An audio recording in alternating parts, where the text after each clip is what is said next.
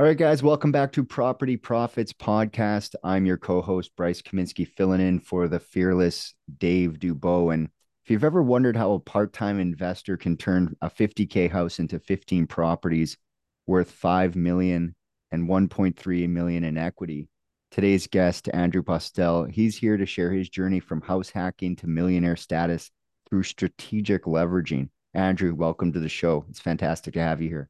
Thanks for having me. My honor to be here.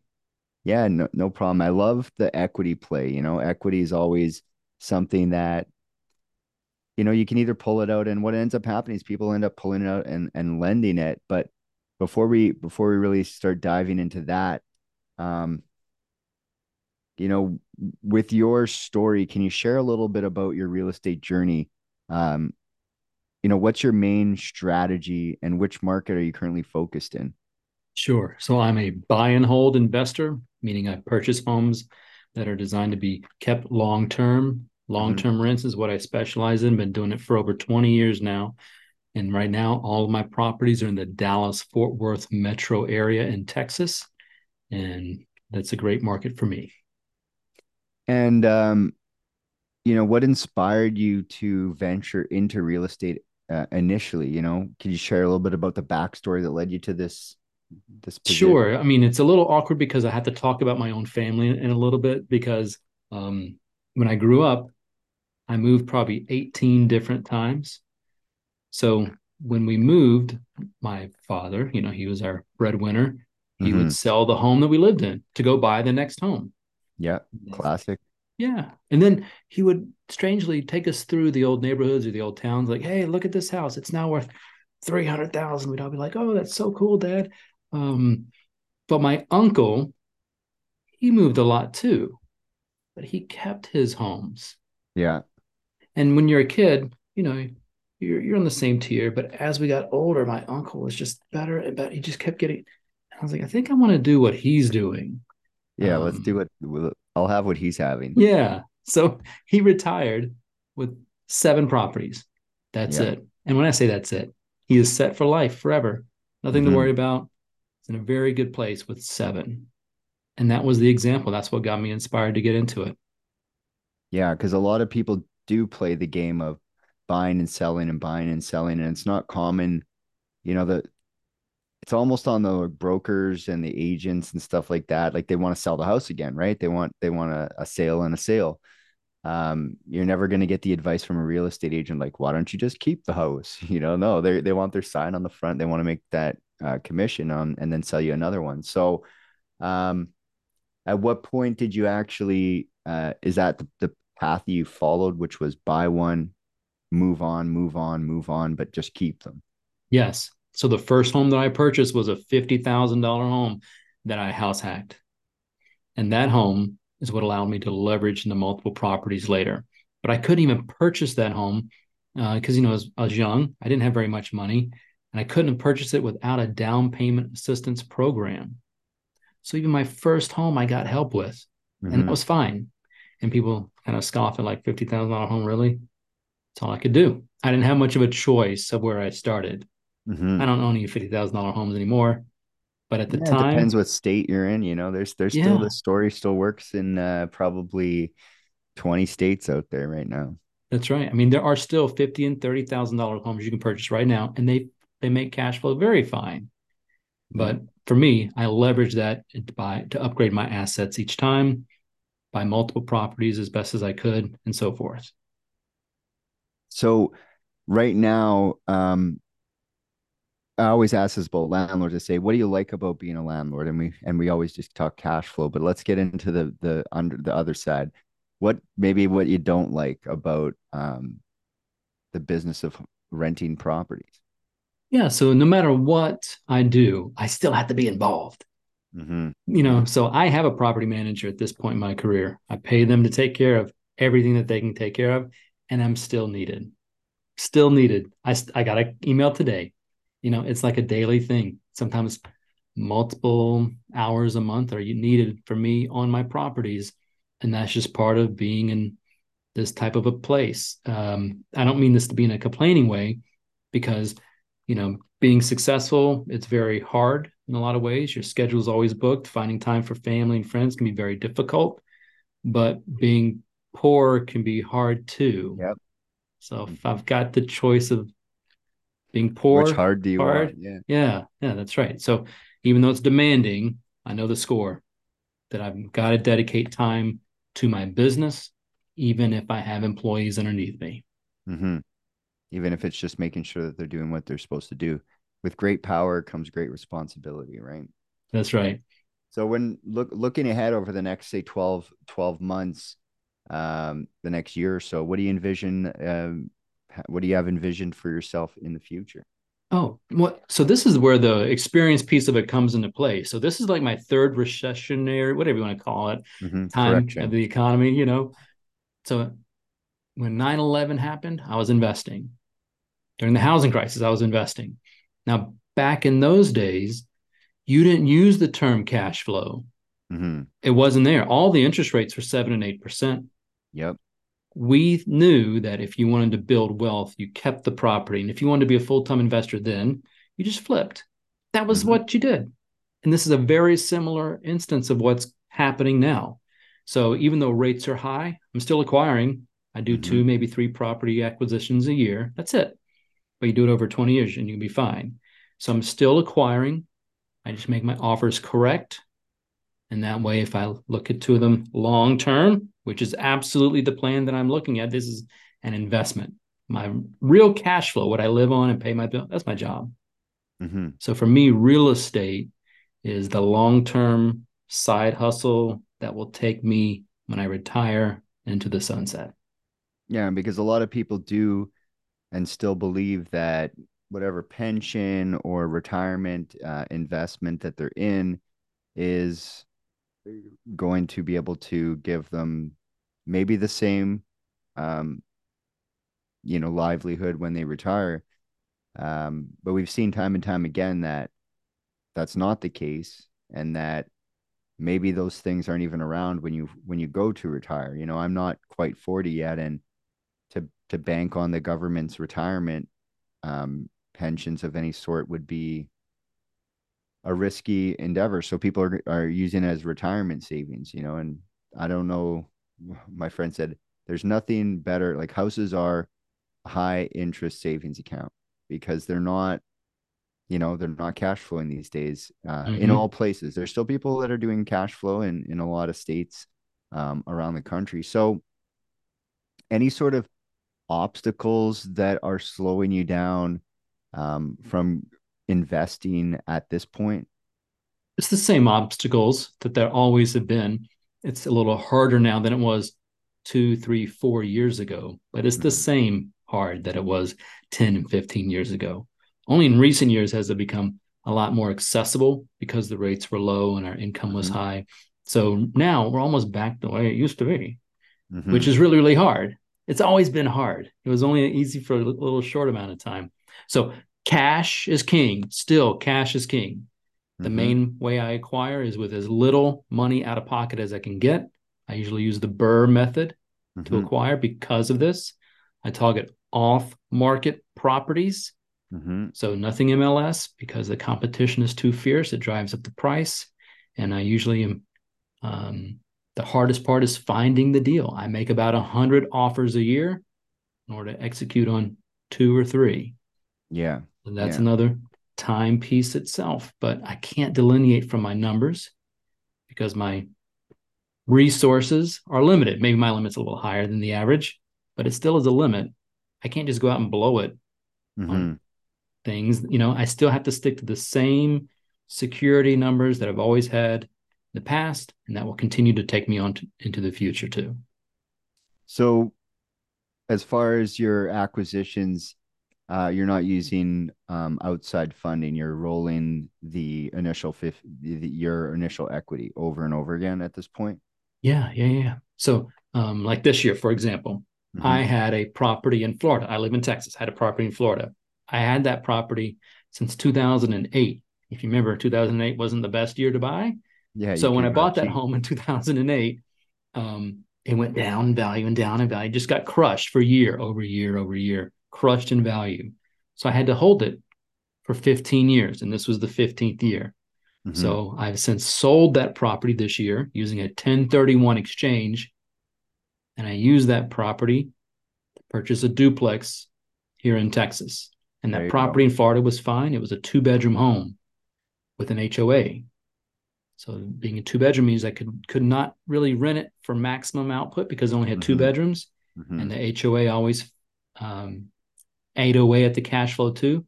So not only Hmm. am I selling that property for to leverage it, but I'm also upgrading it at the same time. So the duplex I purchased here, both units were three-bedroom, two-bath homes, no HOA.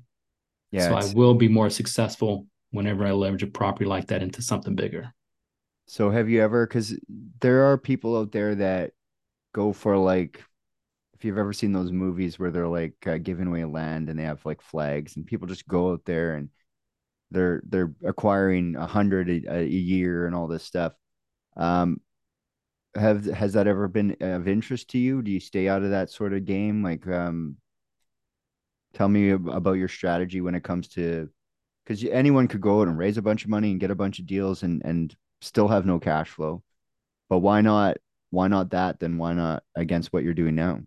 So Bryce, I mean, I see the same YouTubes, the same videos. I read the articles. I see people's finances with my job. Hmm. The average person, like I'm not magnetic. I don't have a great boisterous character. Like I Hmm. can't go out and just get people to believe in me. I'm a regular person, regular average regular Hmm. I'm almost like a private individual. Like I don't really want limelight that much. Okay, So that how makes can sense. somebody that has great job satisfaction stick with real estate? It's so boring what I do. I'm just a buy and hold investor, Hmm. Hmm. but I got it, man. I'm on the plan. And the reason why I haven't delineated from it is because I really enjoy what I do for a career and I use real estate as the sidebar. I Yeah. also have clients, Well. if I can share a little bit too. Like I'll have clients who work for nonprofit charities Hmm. and they got more properties than I do. They have Hmm. incredible job satisfaction. They're really doing great stuff and they just use real estate on the sidebar and they're going to be fine in life. Fine. Hmm. So that's like the main message is that we want to be fine in life. And that's your goal is that because you could get stressed out and go and buy 100 properties, like get stressed and go and do that. But it seems like the pace, and for a lot of people who do that, correct me if I'm wrong, they probably don't like their job. They're trying to Yeah. exit their job. Yeah, that's right. That's right. And so, usually whenever I'm talking through it with people, it's like, hey, well, I hate my job and my family's this, and gosh, we're so dysfunctional, and I just want to be rich. Well, hey, man, that your family might be more dysfunctional when you get rich. Hmm. It's not going to Hmm. solve your problems. Your problems might be exaggerated. So if there's Hmm. something going on that's behind the scenes, let's address that piece of it first. And then real estate can complement your life. And don't get me wrong, there's plenty of people who just need to work for themselves. And that's totally cool. I dig it. Hmm. But I'm just a traditional person that I enjoy my life. I've got a great family. I mean, I don't want to get off the course that I'm on. In 20 years, when I come back and re-interview with you, I'm going to be in a great, I'm going to be in an Hmm. amazing Hmm. place. It's kind of crazy for me to even We'll think have a little more about it white like this. hair in our beards in 20 Yeah, years. I'll probably have no hair left if you see my family line. I'll that's just right. be Mr. Clean over here. So, um, with the properties you had, you'd mentioned that now because of your equity position, you're actually able to lend. Like, how long have you been lending for? And, who do you ideally like to lend to? Oh, so let me be very clear. I'm an employee at a company, and that company, we're a lender, and we're an Okay. institutional Yeah. lender. Okay, so I lend 30-year fixed rate loans. The company I work for, we can lend in any state, all 50 states, and we have DSCR, commercial loans, residential loans, all that type of thing. So basically, if you're looking for a permanent 30-year fixed rate loan, I can help with that. You're the guy. So why would someone work with you guys as opposed to say the bank on the corner? Oh yeah, yeah. Well, so I would encourage you if you're an investor, you should have four in the beginning, four at least different lenders. As you progress in your career, you're going to need more. Same Yeah. thing with your plumbers and your contractors. So if you've already got great established relationships, I'd almost say continue to use them if you'd like to double check with me, of course. But if you're new, now you have somebody who already has done what you want to do and can guide you through it. So I know people like a company, but if you choose me, you're choosing it because of me.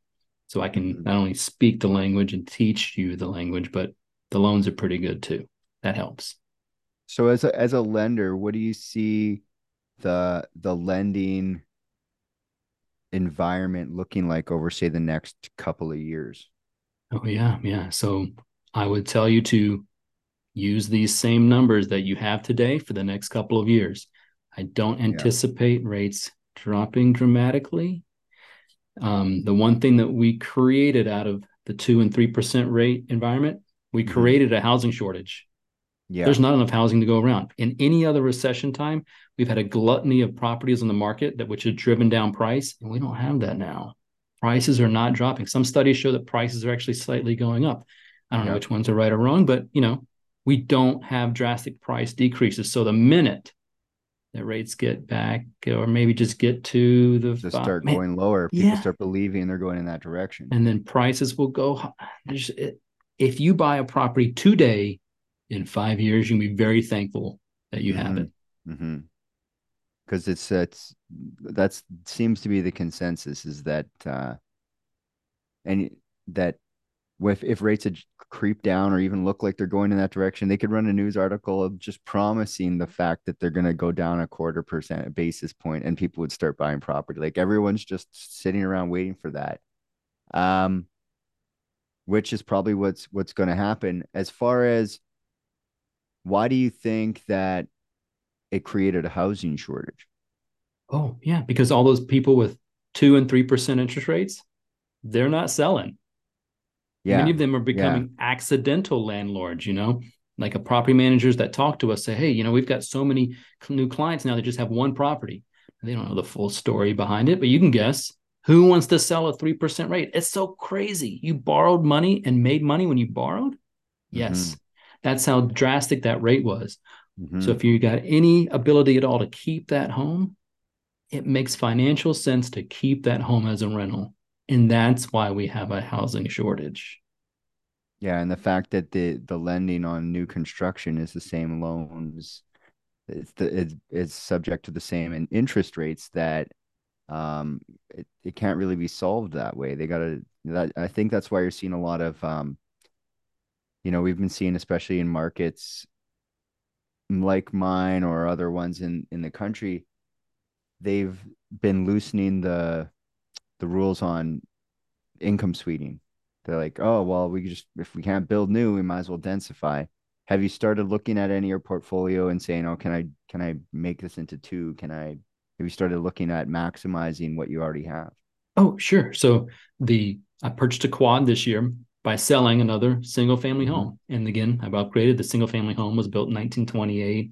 It was a 3-1. So again, to maximize rents, liquidated that property to buy a quad. So this piece of it, if you develop your career in investing long enough, at least in the buy and hold world, you want to get into multiple unit properties for sure, because that's the only way you're going to be able to scale at a high level. Mm-hmm.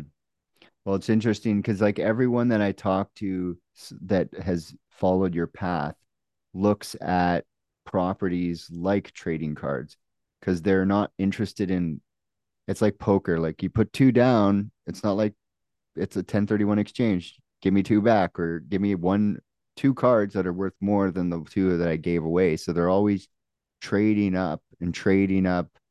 At what point um I'm not an expert on 1031 exchange. At what point are you going to have to pay the, how do you plan to, for people thinking, I want to do that, but how do I get my lifestyle out of that when I retire?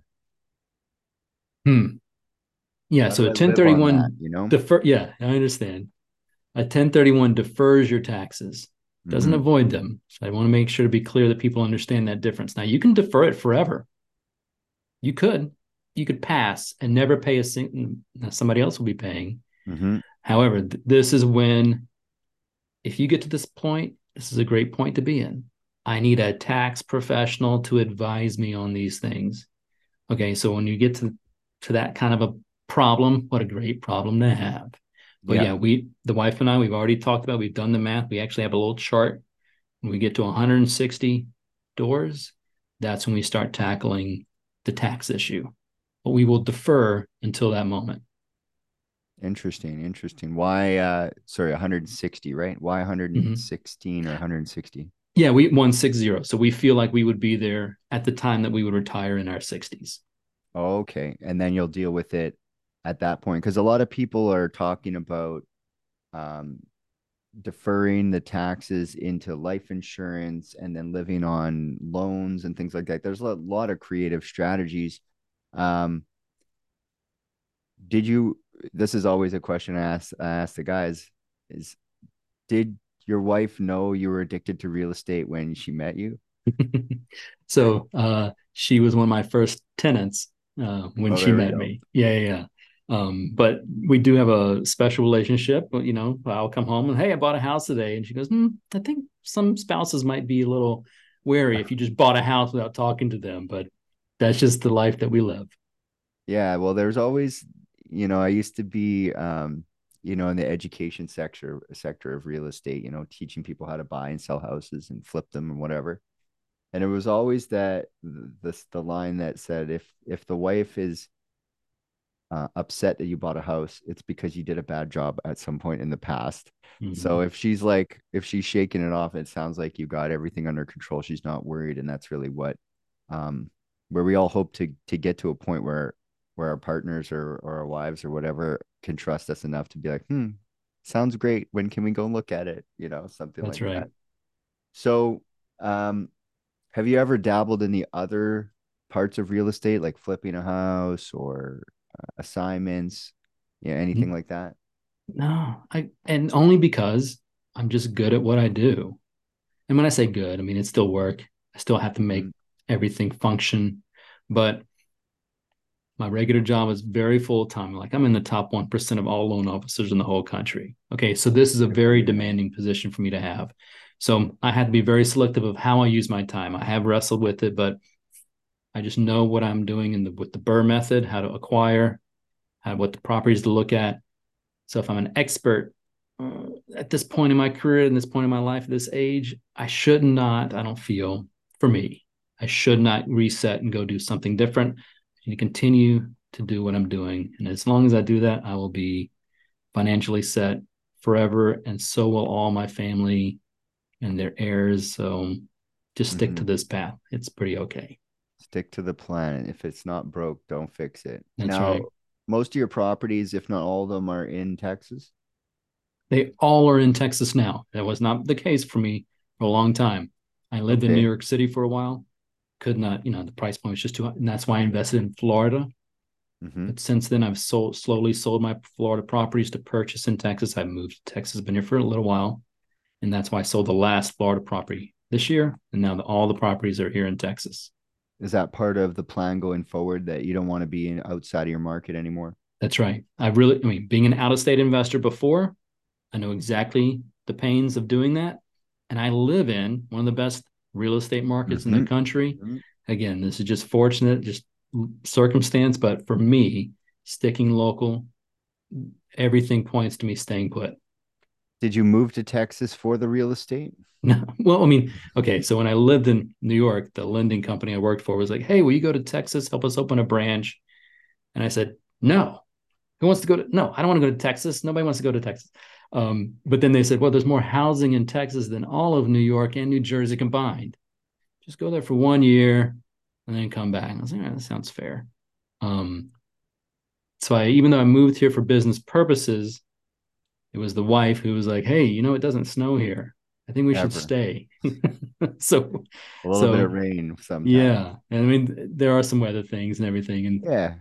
And they've You got this can't thing get called stupid brisket. I don't know if you weather. ever heard of this Say that again. barbecue. Yeah, Oh, barbecue yep. brisket. Yeah, Hmm. it's pretty yummy too. So there's a lot of good positive things, but it just worked out that the place I moved to happened to have tons of properties that were very rentable for blue collar working class families.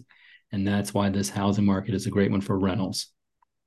So for people who, yeah, it is a great market. I was there in 2016 looking at stuff. It's unbelievable what you can buy, and the value is great. And, the economy is great, which is great for buying and holding and even Mm-hmm. flipping and Yeah. land. And like, it's the Wild West out there. So, for out of town investors, what advice do you have as someone who's dealt with that and has exited that? What advice would you give to someone who is thinking about it or already owns stuff out of town? And Sure. And don't forget, like as a lender, I've already seen people's financials who do these types of strategies. So I've seen it on a mass scale too. But the number one thing that's always debated for, hey, what market, what city should I go to? And I will tell you without any hesitation that it needs to be whatever city you know somebody in. So when you're out of mm, state investor and you have no connection, you got this city over here where you have somebody living there, I don't care what the numbers say in that other city. One wrong move, one bad vendor, one terrible network that you don't have vetted can wreck everything for you.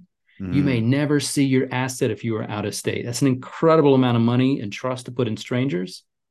So even if it's like 1 or 2 or 3% difference, go in that city where you already have an established relationship with trustworthy people, and that will help protect your assets. mm-hmm. Because that's always the big fear. Investing out of state is like, can you handle it? Can you handle whatever comes up? And that's I was at a networking event the other day and someone was like, oh, I want to invest in, um, I think it was somewhere like Columbus or Cleveland. And I said, well, why don't you try some assignments or something, like play in the market, but don't like set up camp, like figure out if you actually like that market before you start bringing massive amounts of money and like, setting up camp. Like you don't even know anyone, like figure it out. So know someone, learn to know someone. You can get to know someone, but I love that advice is like, figure out whatever market it is, it's the market that has someone you can trust in it. That's a great piece of advice. So as far as the lending that you guys are doing, what are you seeing um as a trend on the apartment side? Because apartment financing and like large multifamily, are you guys touching that stuff? Are you seeing what's going on with, because people were talking about it and now people are shying back from it. It still exists, it's still going. But what are you seeing going on with the like larger multifamily in Texas right now? Yeah, so I'm a residential lender. One Mm-hmm. to four unit is where I specialize in. So I really Yeah. don't touch the multifamily. I would tell you though, most of the transactions that we come across, if you make a mistake, it gets exaggerated now. If you were flying by night before, you really need to pay attention now. And there's an easy way to do it. All you got to do is just continue to learn and forums like this, right? The team think exists now. When I got started, there was no Mm-hmm. podcast. There was no way for me to Mm-hmm. go online. And it's so much more effective now learning. So if you have the ability to network with other investors, get that team thing going so that you can learn how other people are doing it. The minute I got involved with a local real estate group is the minute I got better because they were Mm-hmm. doing exactly what I was doing. They were just doing it better. Mm-hmm. I was like, Well, hey, how are you they had doing the that? inside edge, right? Yeah, man. I mean, they are, and they've been doing it longer than me. So like, how are you doing that? How are you finding that? So even though I don't lend in the multifamily, that might be the thing I would say. Now, have you ever thought about, I'm sure people approach you to syndicate into apartment blocks. They're like, put in some money, or maybe they don't. You ever had someone come up to you and say, hey, you're a real estate guy, you got some equity, like, why not put it over here? Yeah, and it's the same boring argument that I always say. It's like, all right, I can give you 50 grand and you'll put it in an apartment. Cool. I'll take 5 grand and go buy a house. Mm-hmm. Like, I understand the concept and what's needed, but for me, I'm the average person. I may not have 50 or 100,000 just laying around ever because I'm always using my money anyway, right? Mm-hmm. Usually, when I'm executing with the Burr method, I'm coming out of pocket 5 to 20 grand on a property. So for me to put 50,000 into anything means I got to leave 2 deals behind. Ooh, that's a hard sell for me. It's a lot of work doing the Burr method, but I'm Mm-hmm. okay with that because I know the metrics of how to decide on one. And I can certainly understand somebody's position about just being a passive investor on apartments, but I truly like the leveraging of small amounts of money, improving the asset. It's like an apartment syndication, but just on a small scale, one that I Mm-hmm. control without partnerships. And therefore, I Yeah. get all the profits from it too. So how are you? Because at some point the bank is going to cut people off. They, four, five, six properties in, or maybe 10 properties in. How are you avoiding the lending limit on your portfolio when you're growing your buy and hold portfolio? Because at some point the bank says, or maybe it's just that you're only asking one bank, but how do you avoid that? Yeah, and Bryce, the answer here is like, people can work with whomever they want, but true real estate friendly lenders don't have a limit. That's why I Mm, work where I work. I wanted to use their money too. I never have an issue with the limit. mm-hmm. Larger institutions or maybe ones that aren't so friendly for us, they have limits. And that's cool. Yeah. The business decision that they decided on. It's my business decision not to work for you or with you. So Mm-hmm. if you network well enough, you should be able to have great, adequate lenders that don't have limits. And remember, even in the beginning, I said have four. And as you get bigger, because sometimes lenders change. My previous employer before I worked here, great place. And one day the owner decided he was going to go run for the governor of Oklahoma, and Mm-hmm. he won. And he won. Mm-hmm. And then he no longer ran our company. He's And just like, I'm done with that. that's the minute that it changed. I'm like, oh my gosh, I was working at the best place ever, and it changed. So your insurance companies, your property people retire, people just go do. You need to have multiples, whatever path you go in. But true real estate friendly places should not have a limit on how much money you can Yeah. borrow. Or they're not. I like how you put it too. And I think people don't really maybe recognize it. They see it as like a personal thing on them. They're like, oh, I'm not financeable. It's like, no, it's more really like a bank decision that they don't want to get extended beyond this to anyone. Like it's just a business decision. Yeah. So go ask another business. But that's the only bank I've ever banked with. It's like there's more options out there, guys. And you said you mentioned that you guys lend right across the country. Correct. And There this you is go. early in even when I was a loan officer, I didn't know there was a difference. I didn't even know how to understand the difference in lending. Mm-hmm. So it took me a while to even understand that concept too. Don't feel frustrated if you haven't gotten there yet.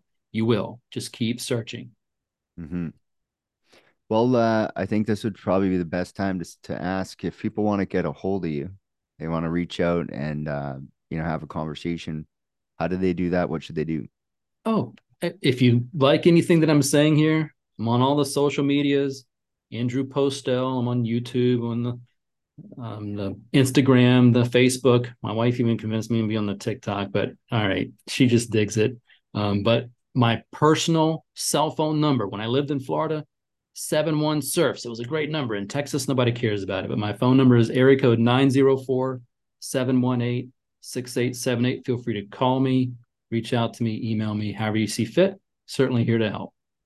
Awesome, awesome. Well, I imagine that people will be doing that. So I really appreciate you being on the show. Um, yeah. Until next time, guys. We'll catch you on the next episode. Thank you very much. Thanks.